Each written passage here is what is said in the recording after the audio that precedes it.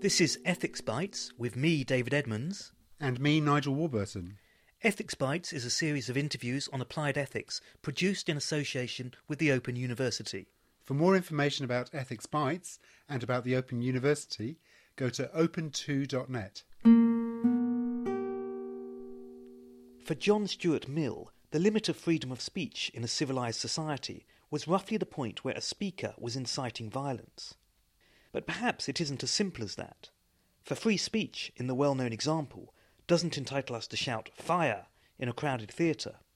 Where then should we draw the line, and why? Tim Scanlon, professor in Harvard University's philosophy department, has spent much of his career reflecting about issues of toleration and free speech. His initial writings on the topic stressed that the value of free speech lay in autonomy, in particular the right of individuals to have access to information so as to be able to think for themselves. Now he has a more nuanced view, which takes into account the interests of both speaker and listener, and empirical considerations about the danger of granting powers of regulation to the state. Tim Scanlon, welcome to Ethics Bites. I'm glad to be here. Thank you very much. Now, the topic we're going to focus on today is free speech. Presumably you're an advocate of free speech at some level, but let's start by getting clear. What do we mean by free speech? By free speech, I mean the need for restrictions on the way in which governments can regulate speech. Whether speech is free in a further sense, that is, whether people have opportunities, is a very important thing, but it's not the issue of free speech. That's really interesting because you immediately began by talking about regulation and controlling what can be said. Well, certainly speaking isn't without costs. What people say can cause injury, can disclose private information, can disclose harmful public information. It's not a free zone where you can do anything because nothing matters. Speech matters. But because it matters, it's very important that governments who want to regulate speech, for example, to prevent things that would be embarrassing to politicians or otherwise upset the government, it's important that that power should be restricted. The word speech seems to imply something spoken, but clearly speech stands for expression here. It's not just speech, is it? No, it's not just speech. In one respect, what defines our thinking about free speech is not the particular acts that constitute speech, but rather the reasons one has for wanting other people to notice, for wanting to make some kind of communication with others. Speech is just one way of doing it. How you dress, how you act in public. All those things can signal to other people your values, what kind of life you favor, and the fact that the way you act, as well as the way you speak, can signal those things, provides reasons for other people to want to prevent you from doing those things because they don't want those signals to be out there in the public space. The question of free speech is the question of how that impulse to regulate what can be out there in the public space needs itself to be controlled. Okay, well, let's think about the ways or justifications for controlling it. You've devoted quite a lot of your life to thinking philosophically about the limits of toleration. What's the philosophical underpinning of your position? Well, one philosophical underpinning in driving any of this has to be understanding the reasons why people should care about having these opportunities that might be restricted. I began by talking about how free speech has to do with limitations on government power. But of course, the value that's at stake is affected by things other than what the government does. It's also affected by how corporations can control access to television and other important media. So here we have two sides. On the one hand, philosophically, one of the first things you want to do in understanding free speech is to understand what are the values that are at stake, why we should care about it. That's much broader than the question of government regulation. On the other hand, if you think mainly in terms of constitutional provisions, restrictions on the law, there we're talking particularly about government. Often people talk about free speech as arising from individual autonomy. We should have a freedom to be who we are and express ourselves in the way that we wish to. It's a basic right of humans to express themselves. I don't know whether to say it's a basic right. I want to say that people have reasons, all kinds of reasons, to want to be able to express themselves. Although, of course, when we're talking about the permissible limits on speech, we need to focus not only on the interest that people have in wanting to get their own ideas out there, but also the interest people have as potential audience members to have access to what other people want to say. Philosophical discussions of the topic divide to some extent as to whether they focus mainly on speaker values or on audience values, and it's important that I think both should be taken into account. Okay, with the speaker values, the justification tends to be in terms of autonomy. With the audience values, we start talking about the consequences for the audience. The classic case there is with Mill talking about the limits of free speech being set at the point where you harm another individual. That's true, although I think in a way autonomy-based views on the whole tend to focus on audience values because it's the audience who wants to have access to information in order to make up their mind. Insofar as autonomy refers to the interest we have in being able to form our own opinions about how to live, what to do, how to vote, an autonomy-based view tends to focus on audience values. By and large, we think of speakers as already knowing what they want and what they value and wanting to express it. So that's a kind of freedom, but maybe it wouldn't be so helpful to call it autonomy. In general, it's a case of once burned, twice shy. That is, having originally in my first publication given a theory of free speech that focused on autonomy, I've since come to think that it's a word that's probably a good idea to avoid because it can mean so many different things. On the one hand, it can mean freedom, that is the ability to do things. On the other hand, it can be a particular value or, in Kant's case, a particular inner power. It's a misused word, so I like to avoid it. Perhaps it'd be easier to focus on a particular case to bring out the sorts of considerations that are relevant here.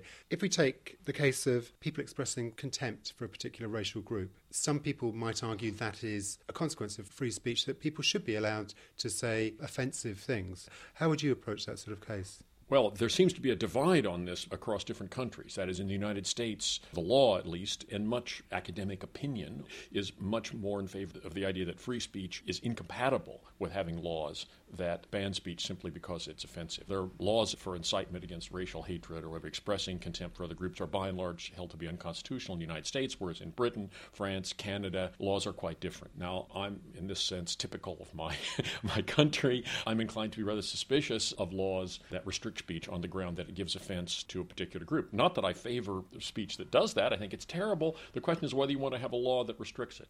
And the natural question is, why on earth shouldn't you? After all, it does harm people. Immigrant groups, racial minorities are in a vulnerable position, vulnerable because they suffer from a status harm. Widespread opinion that they're in some way inferior, oughtn't to be associated with, ineligible for various jobs, and so on. So why shouldn't speech that supports and perpetuates those attitudes be restricted? The problem is there are so many ways in which speech can be offensive to different people that if we start allowing offense to be a ground for restriction, it's very easy to generalize it, and the restrictions on speech, particularly on political speech, become too tight, in our opinion. Now, there's an empirical question here, and I think that the jury is out. Canada has laws against speech that foments racial hatred, and Britain does, and so on. So against the free speech advocates of my sort, you can say, well, they have these laws. The sky hasn't fallen. Political speech continues. On the other hand, racial relations haven't improved much either. So the jury is to some degree out. And with respect to the UK, I think it's fair to say that a somewhat greater tolerance for restrictions on expression hasn't served the political culture well. I mean, there's also much more tolerance of restrictions on, say, disclosure of official secrets and so on. And I think these have not helped political discussion in the UK. So I think we have benefited to some degree from what might seem to other people an overly rigorous protection of free speech. That strikes me as a slippery slope argument, the idea that you can't take one step down the slope without ending up at the bottom. So you can't take one step by restricting certain sorts of hateful speech because the consequence will be that all kinds of other sorts of speech will get restricted. Right. Well, in the first instance, it's not a slippery slope argument. It is a question about what would be the effect of having that particular restriction. So I think the case turns on that. I then moved to saying, if you look more generally, the more permissive attitude toward restrictions on speech hasn't been a good thing. The view of free speech that I've come to does give a heavy weight to calculations of that kind. The question is a particular regulatory power to restrict speech on certain grounds, is that a power we can give to government without placing important speaker and audience interests unacceptably at risk? That's the question. And the view that there is a right to speak in certain ways comes down to the claim that if the government were allowed to prevent speech of that kind, that would be a dangerous power that we shouldn't allow because the values of being able to speak and the values of being able to have access wouldn't be adequately served. And that's an empirical question, which powers are dangerous, but that's my view. And the danger that you're speaking of, is that the danger that effective government won't be possible because there won't be sufficient airing of different views? That's one value, that is preserving the kind of opportunity to speak and influence people and the kind of opportunity on the part of voters to be informed that we need to have a functioning democracy. That's certainly one value. But there are also more personal values. People have good reason outside of politics to want to be able to influence the development of their society culturally, to express their attitudes about sex and about art, about how to live. Audiences benefit from having access to these expressions. We want to hear a diversity of views. On the other hand, people want to protect what the dominant attitudes in society are. They don't want people to express permissive attitudes towards sex or attitudes about religion that they disagree with, because that may cause the culture to evolve in ways that they would prefer that it didn't evolve. We all have feelings of that kind. I don't think it's just these awful intolerant people. I feel that my society places a greater emphasis on sex, sexual attractiveness, and so on than would be desirable. I don't like living in a society that's saturated with these feelings. But that's the price of living in a free society. I also think religion is growing in its influence, and so the sense that one ought to be religious or pay deference to religion is certainly growing in strength in the United States. From my point of view, that doesn't make it a society more like the one I would like to live in. But that's the price of living in a free society. There are these ebbs and flows of cultural opinion, and if you want to live on terms of freedom with other people, you have to be willing to accept the society that results from everybody's having access to a public space. You just have to accept it. I can see how censoring somebody's political opinions might actually be dangerous to good government, but censoring somebody's freedom to print pornographic images, for instance, how could that harm good government? My point in my answer to your last question was that providing the conditions necessary for good government isn't the only thing that's at stake in free speech. People who have, say, views about particular sexual relations want, not only as a matter of self-expression, to be able to express these, but they want to be in contact with other people who have similar views. And when regulation of that kind of expression is allowed, the first thing that's likely to happen is that the minority views of this are the most likely to get restricted. And I think that's a cost. I don't like living in a society where there's lots of pornography or people very interested in that, but got to live with it.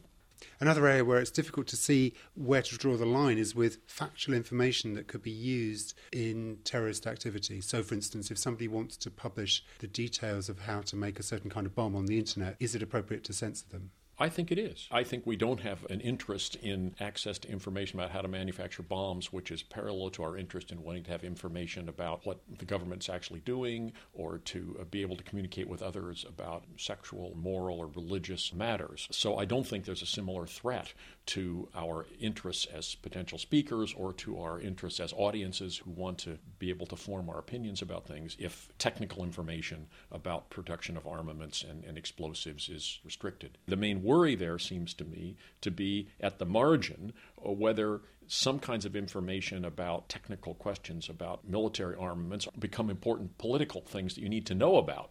Like we need to know about whether their missile defense system would actually work and other things. Now, there's a fair amount of distance between having a recipe for making nerve gas at home and having some information about how well the government's attempt to build a missile defense system have actually worked. But in between there might be a worry about that. But on the whole, I'm relatively comfortable with the idea that technical information about the production of armaments is something that it's permissible to regulate. We've talked quite a lot about the differences between the law in the States and the law in the UK already. I'm intrigued to know whether you think that the kinds of principles that you come up with in your philosophy are, in some sense, universalisable across societies, across countries, or whether they are restricted to the particular circumstances of particular countries at particular times. On the whole, I come down on the universal side. I once had an experience of this kind, which I'll relate, speaking to a seminar that involved people from, I think, 27 different countries, some academics and non-academics, and they'd asked for a presentation on free speech. And so I said that the question of free speech is a question of whether the power to regulate speech in a certain way